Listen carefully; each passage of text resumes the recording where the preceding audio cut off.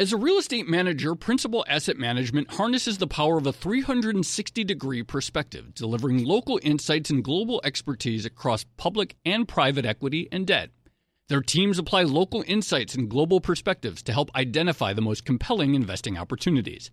Principal Asset Management. Actively invested. Learn more at principalam.com.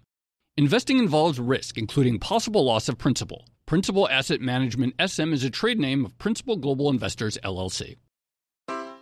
Take your business further with the smart and flexible American Express Business Gold Card. It offers flexible spending capacity that adapts to your business. You can also earn up to $395 in annual statement credits on eligible purchases at select business merchants. That's the powerful backing of American Express. Terms apply. Learn more at americanexpress.com/businessgoldcard.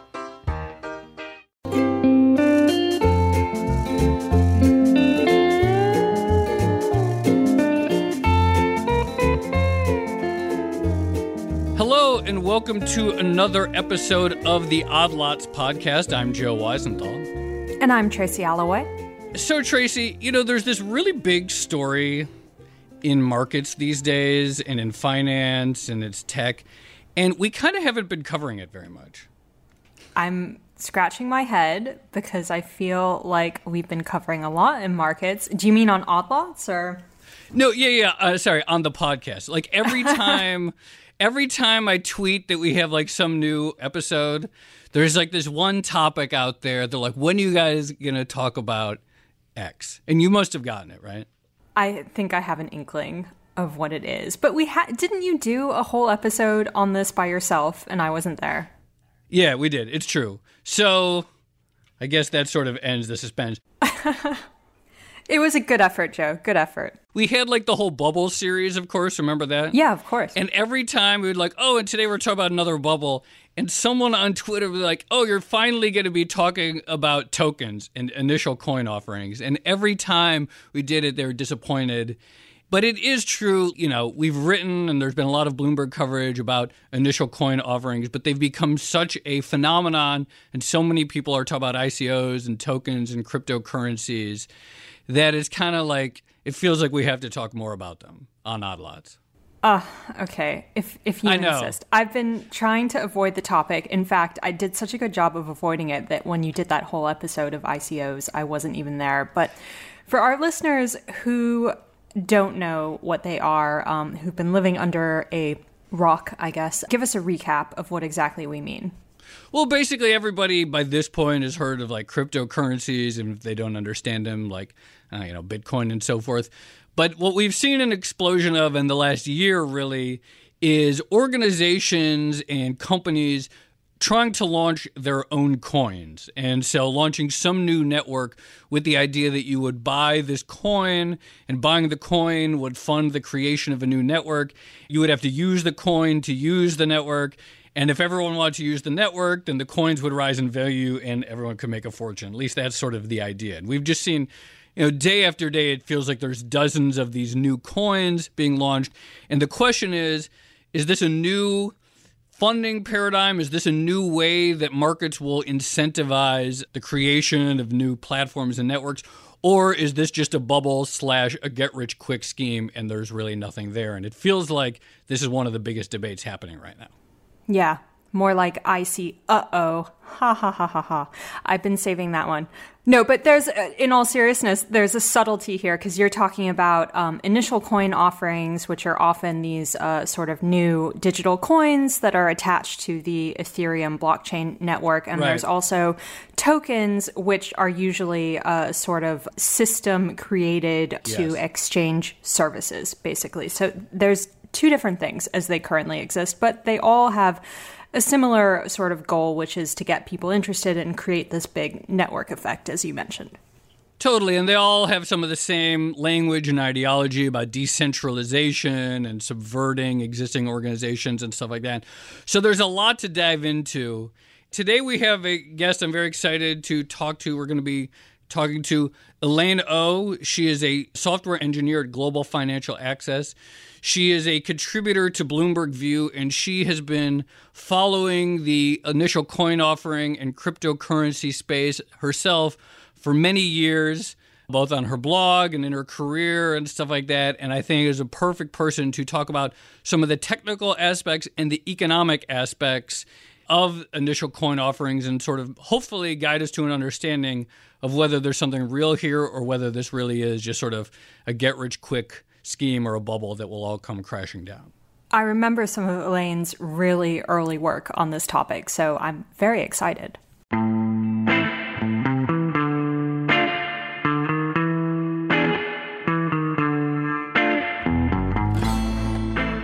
Without further ado, Elaine O, thank you very much for joining us. Thanks, Joe. What are initial coin offerings or tokens? Like, if someone asks you, how do you describe what's going on right now? A token is basically a native asset in a network protocol that is used to, represent some transferable value. So break it down a little bit further. You say a network protocol, a native asset. What is that? So what does that mean specifically? Like, and sort of spell it out a little bit more, what's been going on. In simpler terms, it's just an imaginary thing that people are selling to raise lots of money in hopes of building a future product. That's pretty simple, isn't it? How about this? Give us the history of ICOs, because it feels like they just sort of exploded into the public consciousness this year. But I'm sure, someone actually came up with the idea at one point in time and they were trying to solve a specific problem. There were a number of ICOs back in 2013, 2014. They weren't as prevalent as the ones today. Probably the most well-known ICO was Ethereum.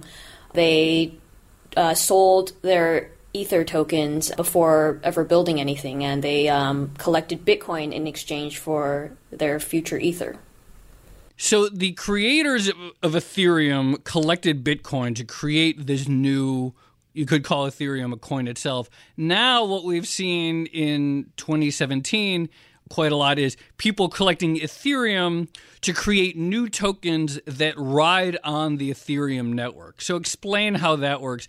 And explain, like, if there are some specific ones, like, what do people actually propose they be used for? I think Ethereum raised $18 million worth of Bitcoin back when they were doing their token offering.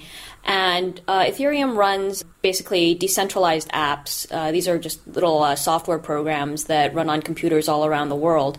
And the most popular app that people are running on these computers is a token app. And a token app is basically just a ledger that keeps track of who owns which tokens.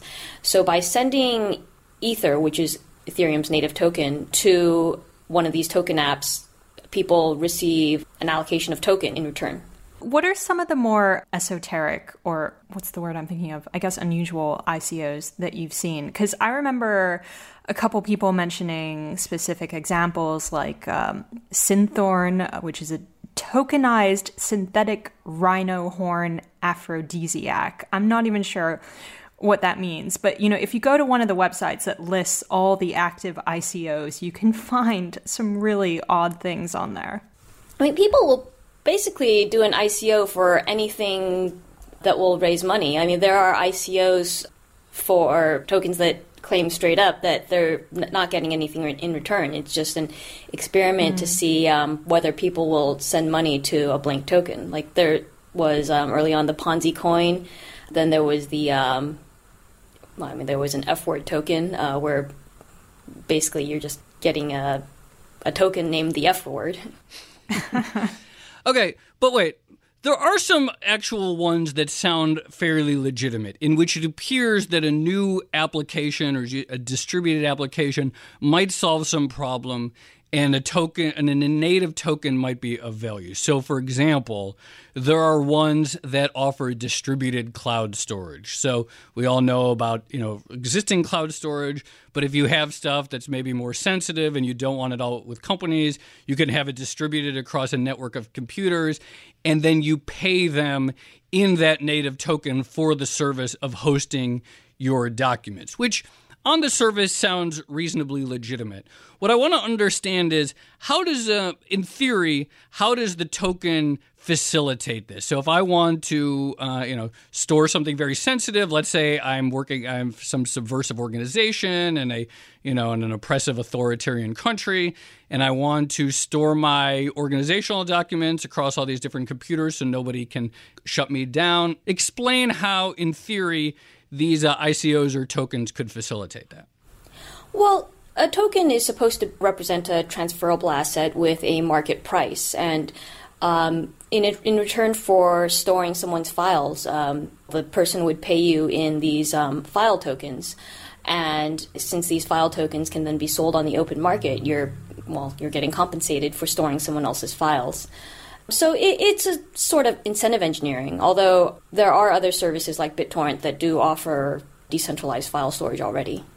You mentioned BitTorrent, Elaine. So on your blog, you came up with a really good historical example of a previous attempt to provide a sort of token-based service. Can you walk us through what that historical parallel was?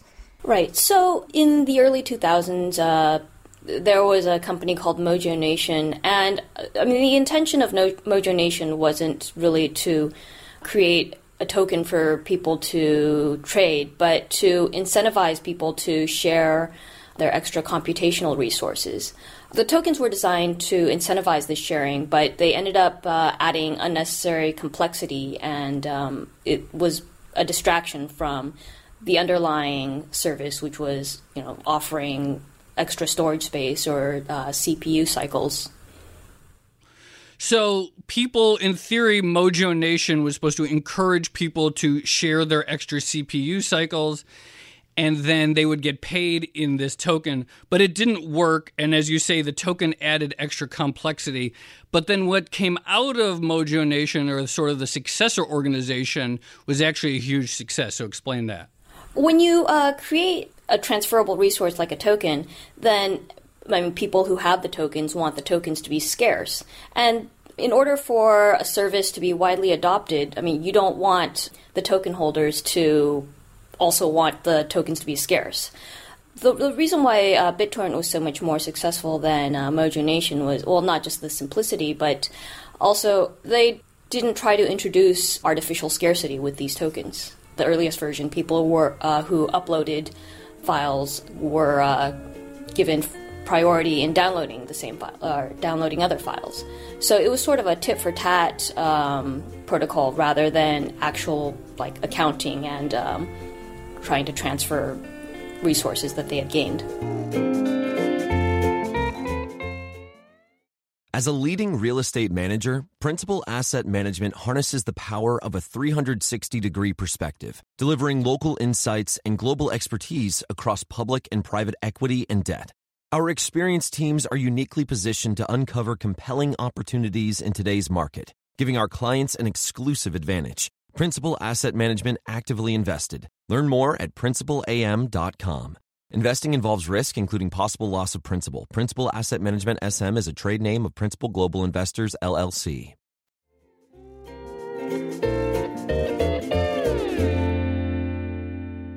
So this really gets to the heart of the question, I think, which is that the theory behind all these tokens is that if you create a monetary incentive to join a specific network, then people will give up their computer resources or something, and then the network will form. But history shows us that at least, maybe not every time it works like this, but sometimes the monetary aspect of it can create a level of confusion and difficulty and friction that actually impedes the creation of the network and undermines the goal. Right. You can see this happening with Bitcoin right now. Bitcoin is a payment system, although there are far more people hoarding Bitcoin than actually using it for payments. And that's okay. People see it as a store of value as well. But it's also something that makes Bitcoin less usable, the fact that people are hoarding it rather than spending it. Are there any ways for people running ICOs now to kind of overcome that fundamental tension between, early adopters who want tokens to be scarce and the needs of creating a large network relatively quickly? I mean, the incentives are basically at odds with each other. Part of having the initial token sale is that you distribute the tokens to people who will be evangelists for this service. But then it sort of turns into a pump and dump because these evangelists try to drive up the price and then they sell off their tokens. Right. This seems to be sort of the heart of why like people think that there's a bubble, because what you have is the theory, okay, the tokens facilitate the networks, but when you look at it, it doesn't look like any real networks are being formed, but you do have a massive amount of speculation and trading, and as you say, pump and dump. So it looks like, it's really, it appears from my side that as they say, the cart is coming before the horse. There's no real there with any of this stuff. Yeah, and it's unfortunate because there are people trying to develop legitimate technology, but the legitimate ones are going to get lost in the noise and be seen as a scam just like the other ones. Are there specific applications or like uses for ICOs that you think are better suited to the format than others? Like, for instance, I met Yobi Benjamin randomly in Abu Dhabi last week. He used to be CTO for Citi, and he's running an ICO that provides services or exchanges, basically video game services. And something like that, I can see, playing video games is kind of a fun thing that people do. It's not necessarily critical to your everyday life, at least for some people. So maybe something like that, a token makes sense. Well, ultimately, a token is going to, if a token is widely adopted, it becomes like a currency. And I mean, the reason why we have things like the US dollar or currencies in general is to solve for the coincidence of wants problem. And I mean, if something has or actually has a token or a native token that has value, like you might as well just pay in Bitcoin or Ether. So is this essentially us going back to a bartering system, but I guess a blockchain bartering system, it sounds like? Basically, yeah. When you hear people talk about a bubble or a new gold rush, they say, yeah, there's a lot of speculation. It's a big bubble right now, and it's probably going to burst, but something good will come out of this. And they point to the internet, the dot-coms in 1999 and 2000, say, yeah, that all burst.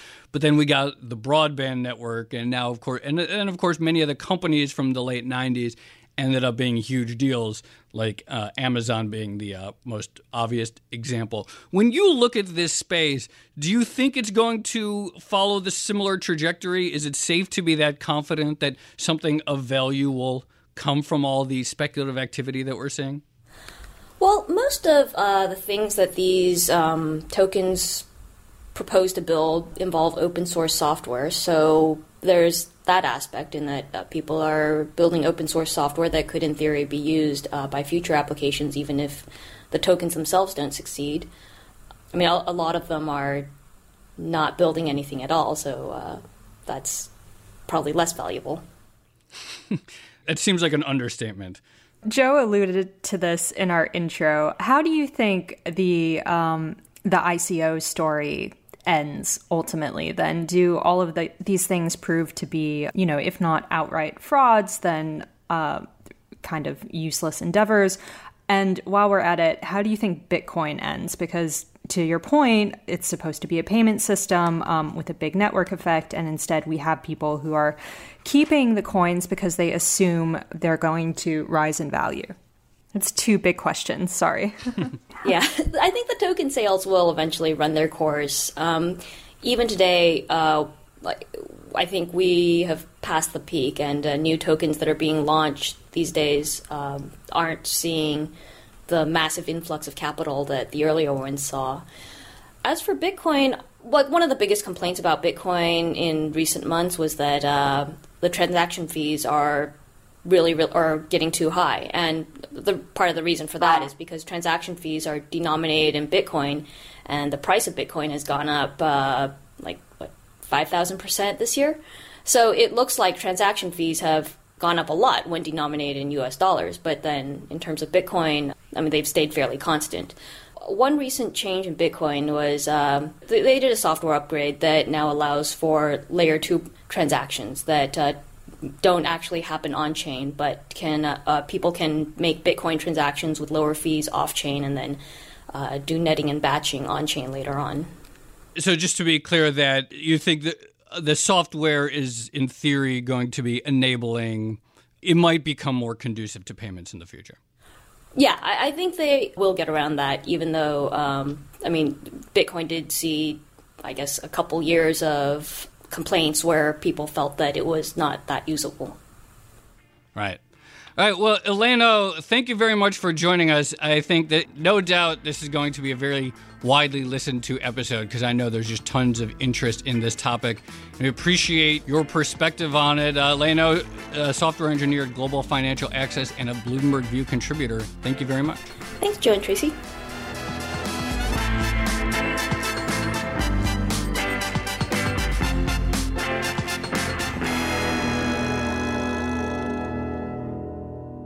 So, Joe, I managed to escape ICOs briefly, at least on the Odd Lots podcast, but we cannot escape them in our day-to-day markets coverage, and I can't even escape them from my personal email account. So just last week, I got an invite for a pre-sale in a ICO. I'm not going to say the name of it, but I will tell you that the private pre-sale password to participate in this offering is participate in success.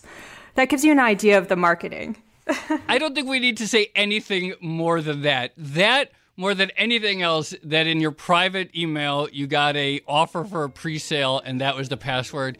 I kind of think that sums it up, doesn't it? Yeah, should we just leave it there? Are we done? Let's leave it there. This has been another edition of the Odd Lots podcast. I'm Tracy Alloway. You can follow me on Twitter at Tracy Alloway. And I'm Joe Weisenthal. You can follow me on Twitter at The Stalwart. And you can follow our guest, Elaine O, on Twitter at Elaine, except the L in Elaine is an I, so it's like E-I-N. So, Elaine. And you can follow our producer on Twitter, Sarah Patterson, at Sarah Pat with 2 T's. Thanks for listening.